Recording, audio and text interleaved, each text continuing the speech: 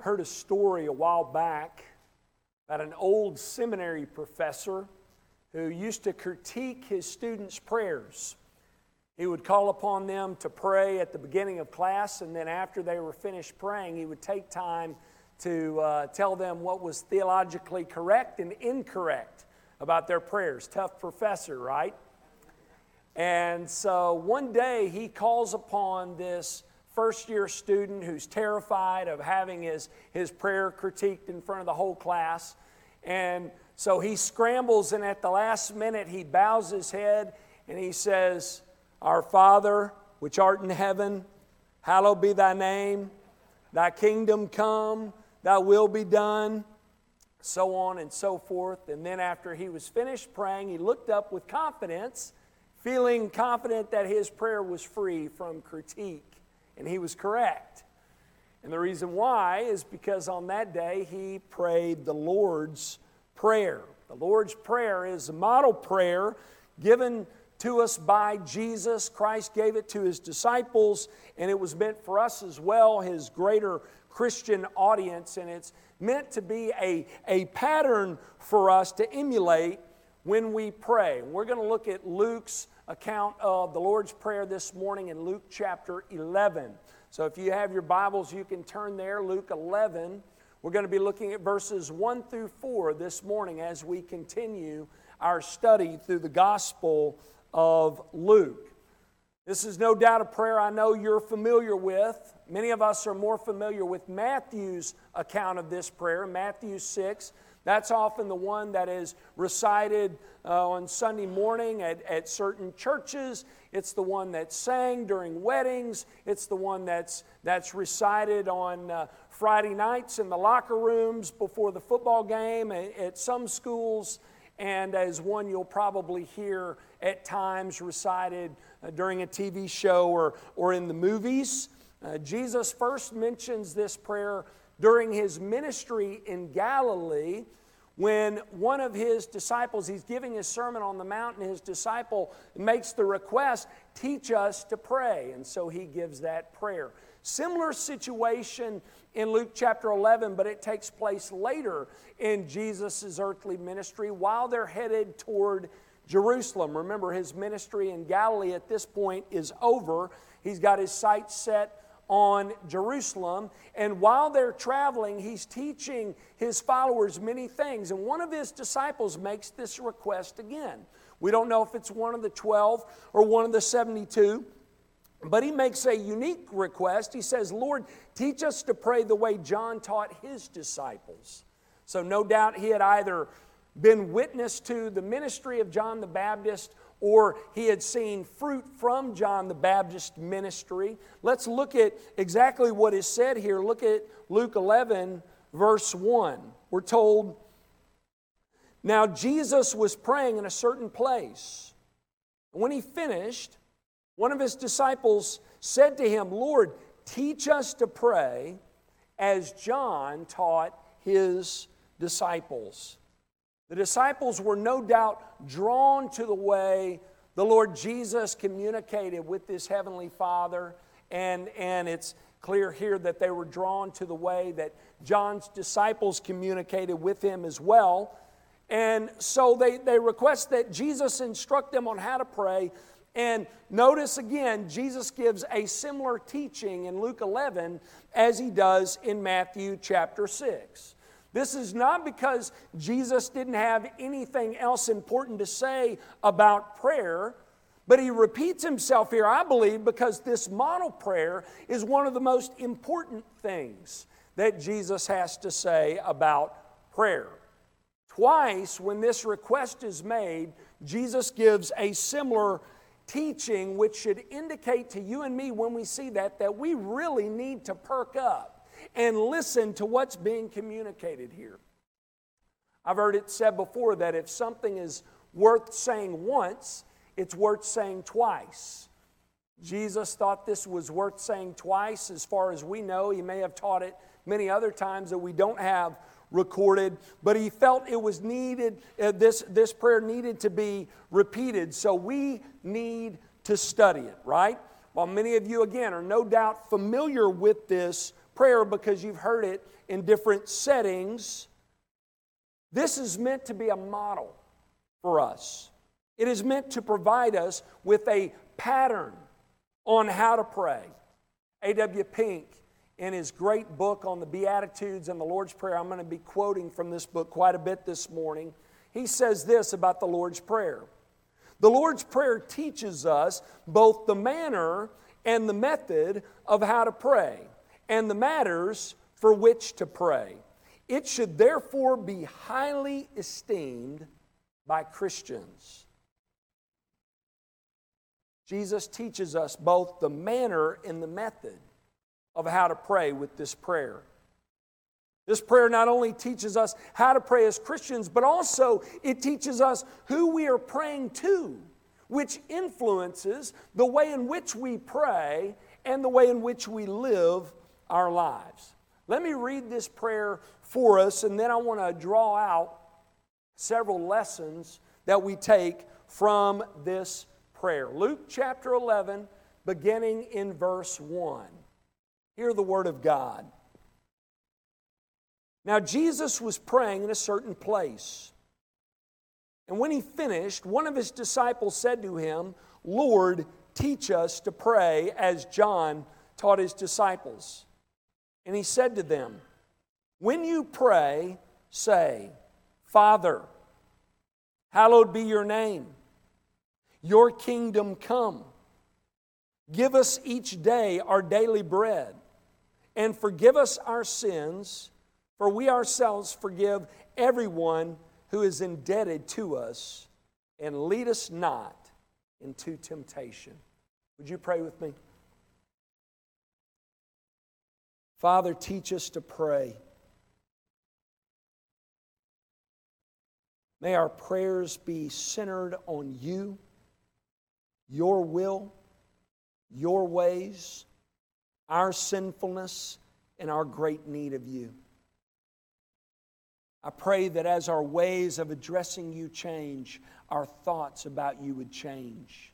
Our beliefs about you would change. Our lives that we live before you would change in accordance with your word and for your purposes and glory. In Jesus' name, amen. Notice 3 lessons we learn here about prayer from the Lord's Prayer. Number 1, God's person and work should influence our prayers. God's person and work should influence our prayers. Look at verse 2. And he said to them, when you pray, say, Father, hallowed be your name. Right here off the bat, we learn 2 vital truths about our God. Number 1, He is holy. Number 2, He is Father.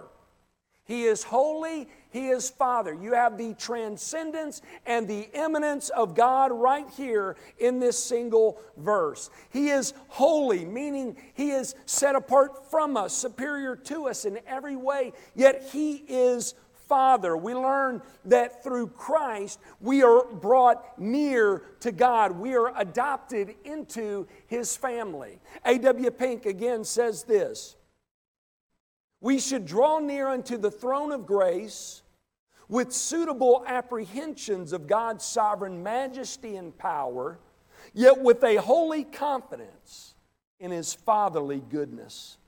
Both truths are present here. God is wholly other than us, and He is a heavenly Father to us. Jesus leads with Father. God is our Father. We are His children.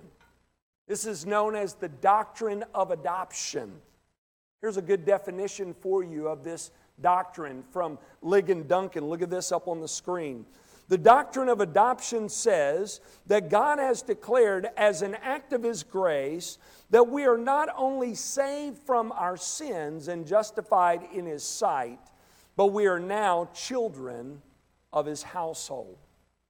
I've said this before, that this doctrine moves us believers out of the courtroom where God is acting as our judge, declaring us not guilty but righteous in Christ. It moves us out of that setting and into the living room of our Heavenly Father,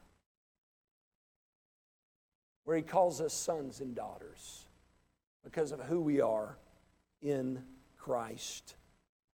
J.I. Packer, when talking about this glorious doctrine in his classic book, Knowing God, said this on the doctrine of adoption. He has quite a bit to say. Look at this quote. If you want to judge how well a person understands Christianity, find out how much he makes of the thought of being God's child and having God as his Father.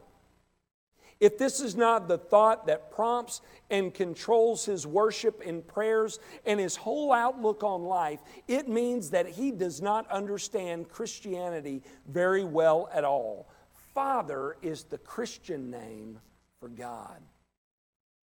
Packer also explains in this book that while the doctrine of justification that teaches that we're declared not guilty but righteous in Christ by God's grace alone, through our faith alone, in Christ alone, while that doctrine is the most important in Christianity, the doctrine of adoption brings with it the greatest privilege.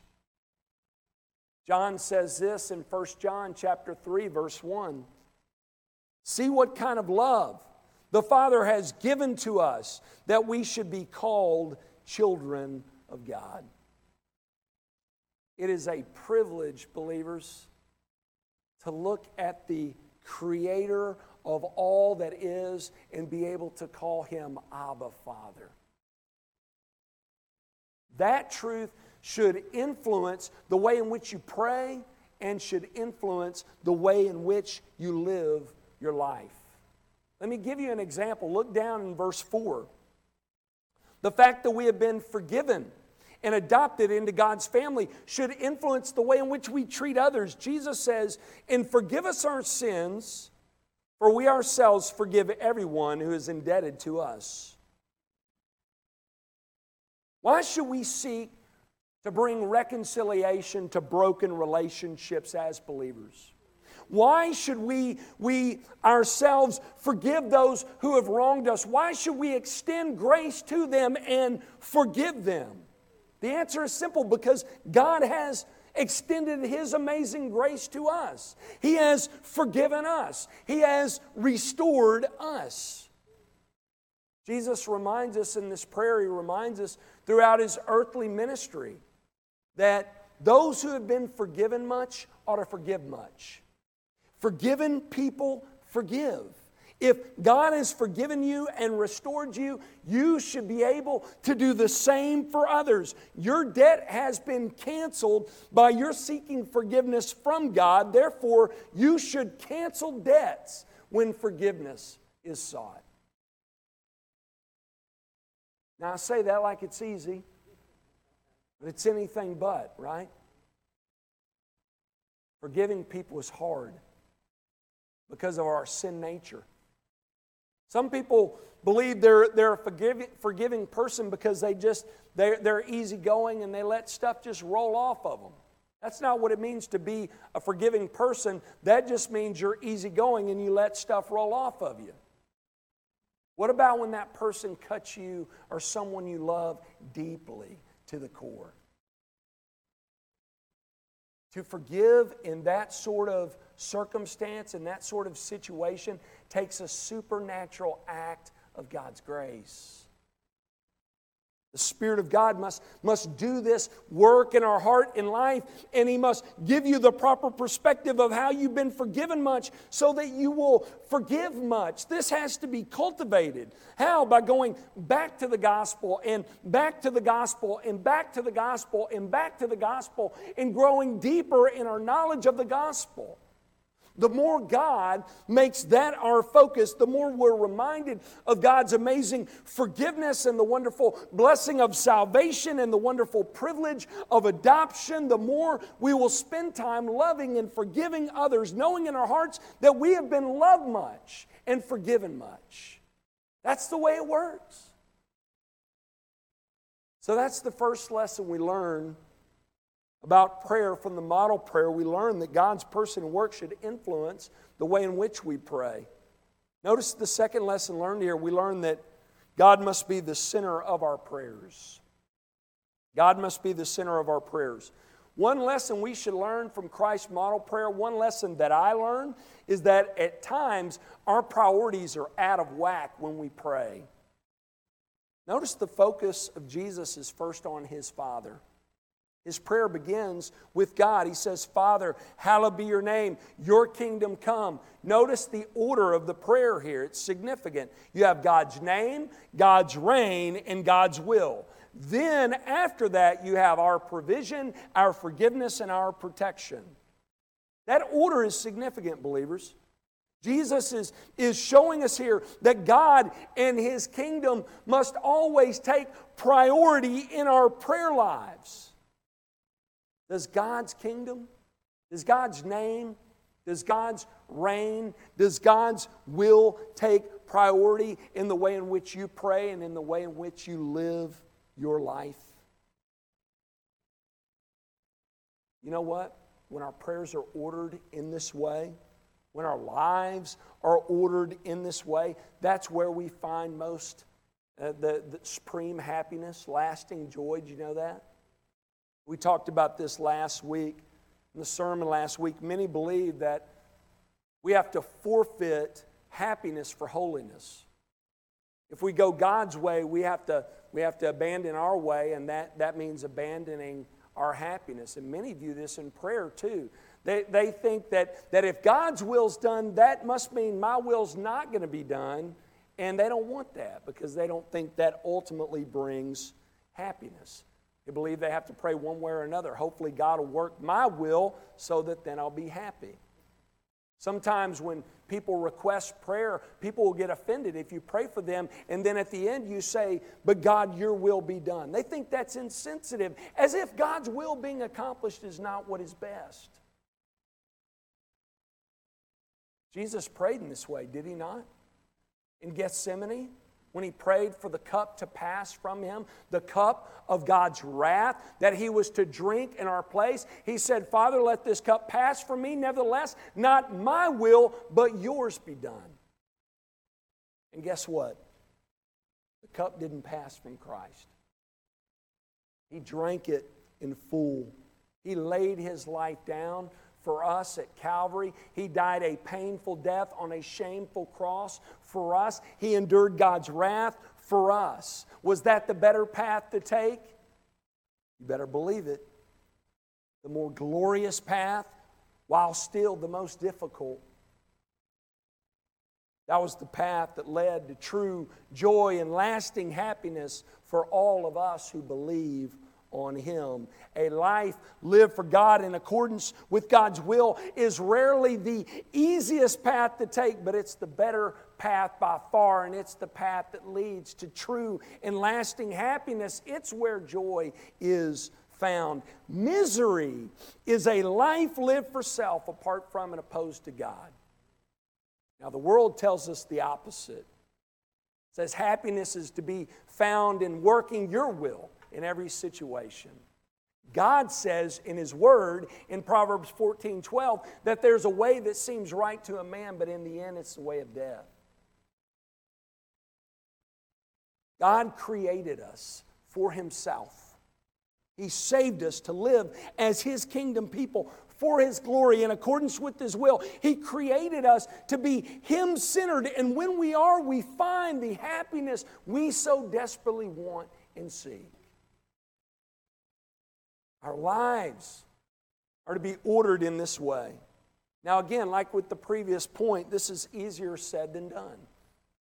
We hear that we're to be God-centered in the way we live our lives and in the way we pray, and we ascribe to that. We say that's right, but if we're being honest, we're more concerned again with our will being done than God's kingdom coming and His purposes being accomplished.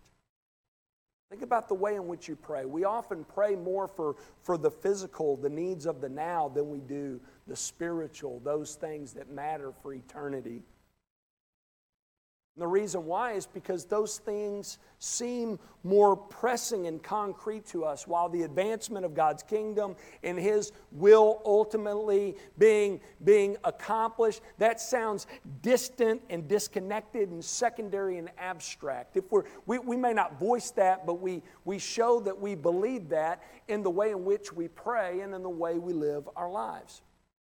During this COVID-19 crisis, how many prayers have been delivered up for physical healing as the death tolls rise? How many prayers have been offered for sanity while people are being held up at home? Prayers for job security and finances. How many prayers have been made like that compared to prayers for the lost to be rescued from spiritual darkness and restored to a right relationship with the living God during this time of crisis and tragedy? How many times has one pleaded for dead hearts to be made alive versus finding a cure for this deadly virus? How many prayers have been made for the church to reach those staying at home, listening online, versus prayers for those at home to be able to go back to work? Not saying that we shouldn't be praying for both. We absolutely should. But I believe there's probably an imbalance there, wouldn't you say?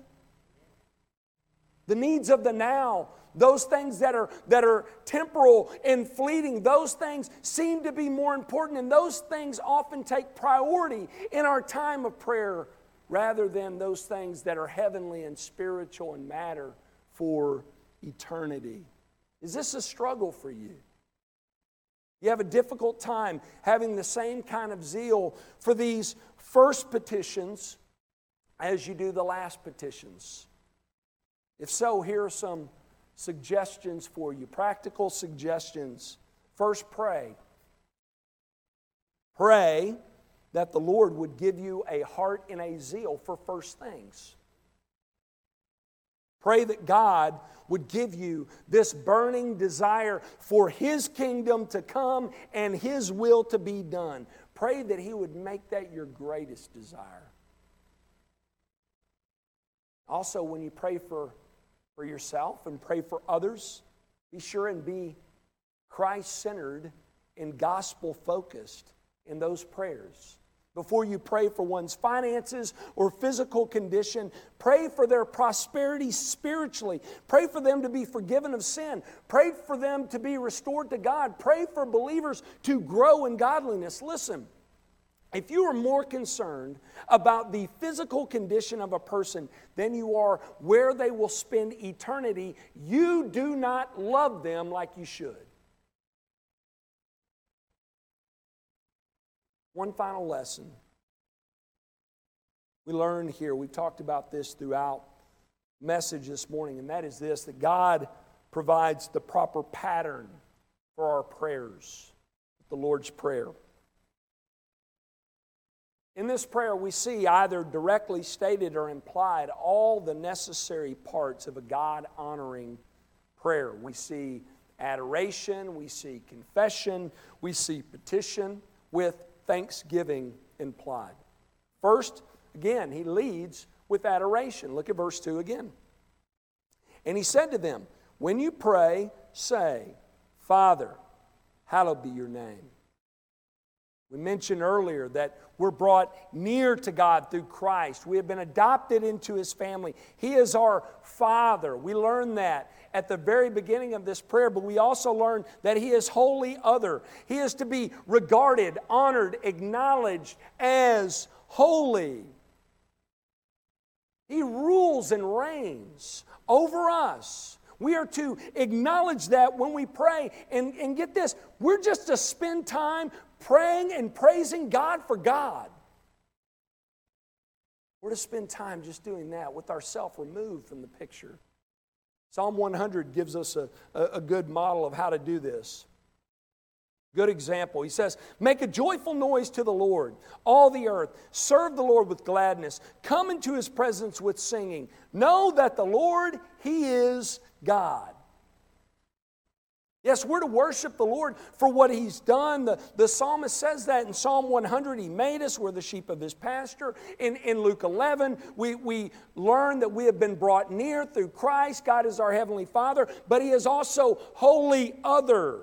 The psalmist says in verse 3 of Psalm 100, know that the Lord, He is God. We're to praise God for the fact that He is God. We're to praise God for the fact that He is high above us. He is transcendent. He is wholly other. He is greater than us in every way. We're to simply praise Him for that reason and for that reason alone. A.W. Pink, again, says this. This is great. Our primary duty in prayer is to disregard ourselves and to give God the preeminence. How much of your prayer time is spent doing that?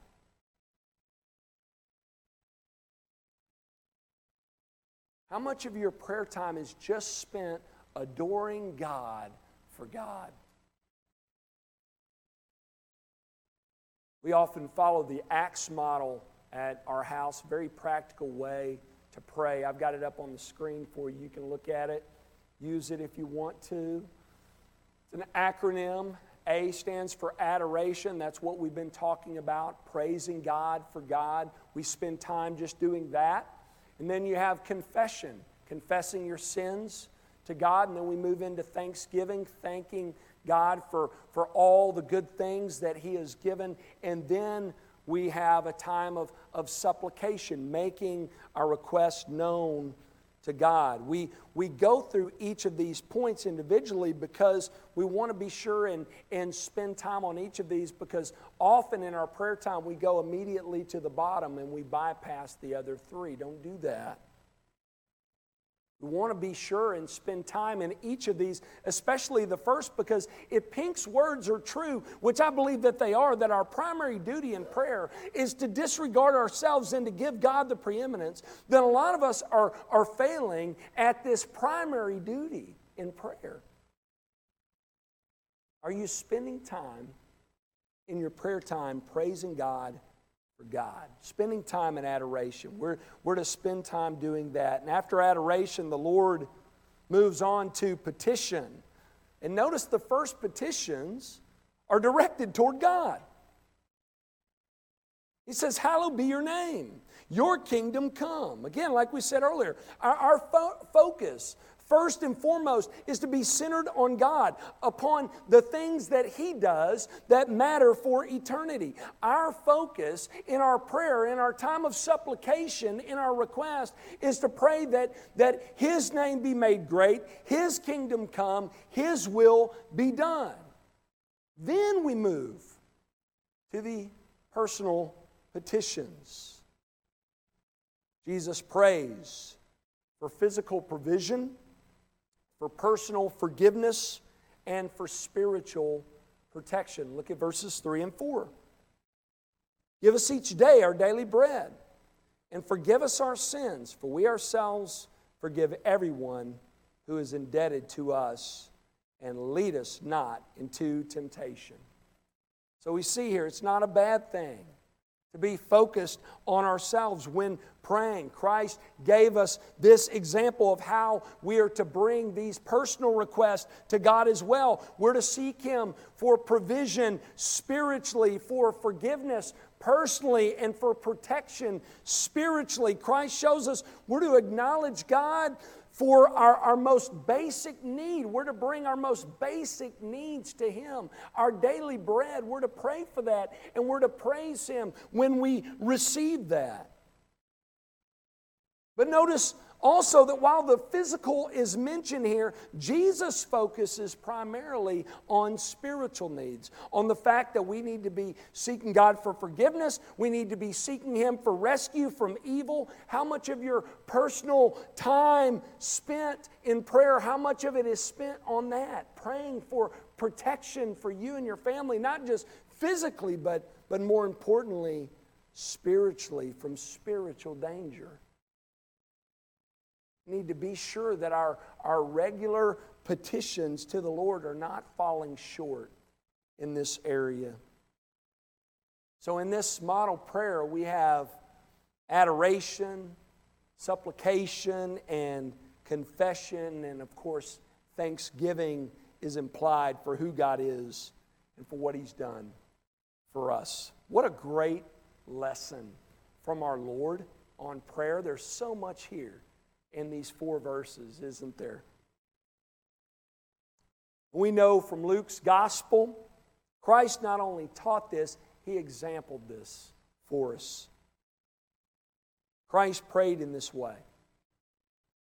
His prayers were focused on the Father's will and the advancement of His kingdom. And He lived His life in this way. While He is God, God the Son, He became a man to fulfill the will of His Father in heaven. Christ was Him-centered during His earthly ministry. He made it known again and again. He's come to accomplish the Father's will. He has come to accomplish salvation to the glory of His heavenly Father. He fulfilled God's will through His life and death and resurrection, and as a result, He ushered in God's kingdom through the work He accomplished at Calvary. He made a way for sinful man to be restored to holy God and move from being God's enemies to being forgiven, to being His kingdom people, to being His children. He did it through the perfect life that He lived, through the perfect death that He died as our substitute and perfect sacrifice, and through His resurrection. And the question I want to leave you with today is this: are you trusting in His person and great work alone for your salvation? If not, I invite you to go to the Lord this morning. Go to Him in prayer and confess your sin to Him. Tell Him you're a sinner in need of salvation. Seek forgiveness from Him. Give your life up and over to Him. Place your faith and trust in Him alone for salvation and be saved. Let's pray together.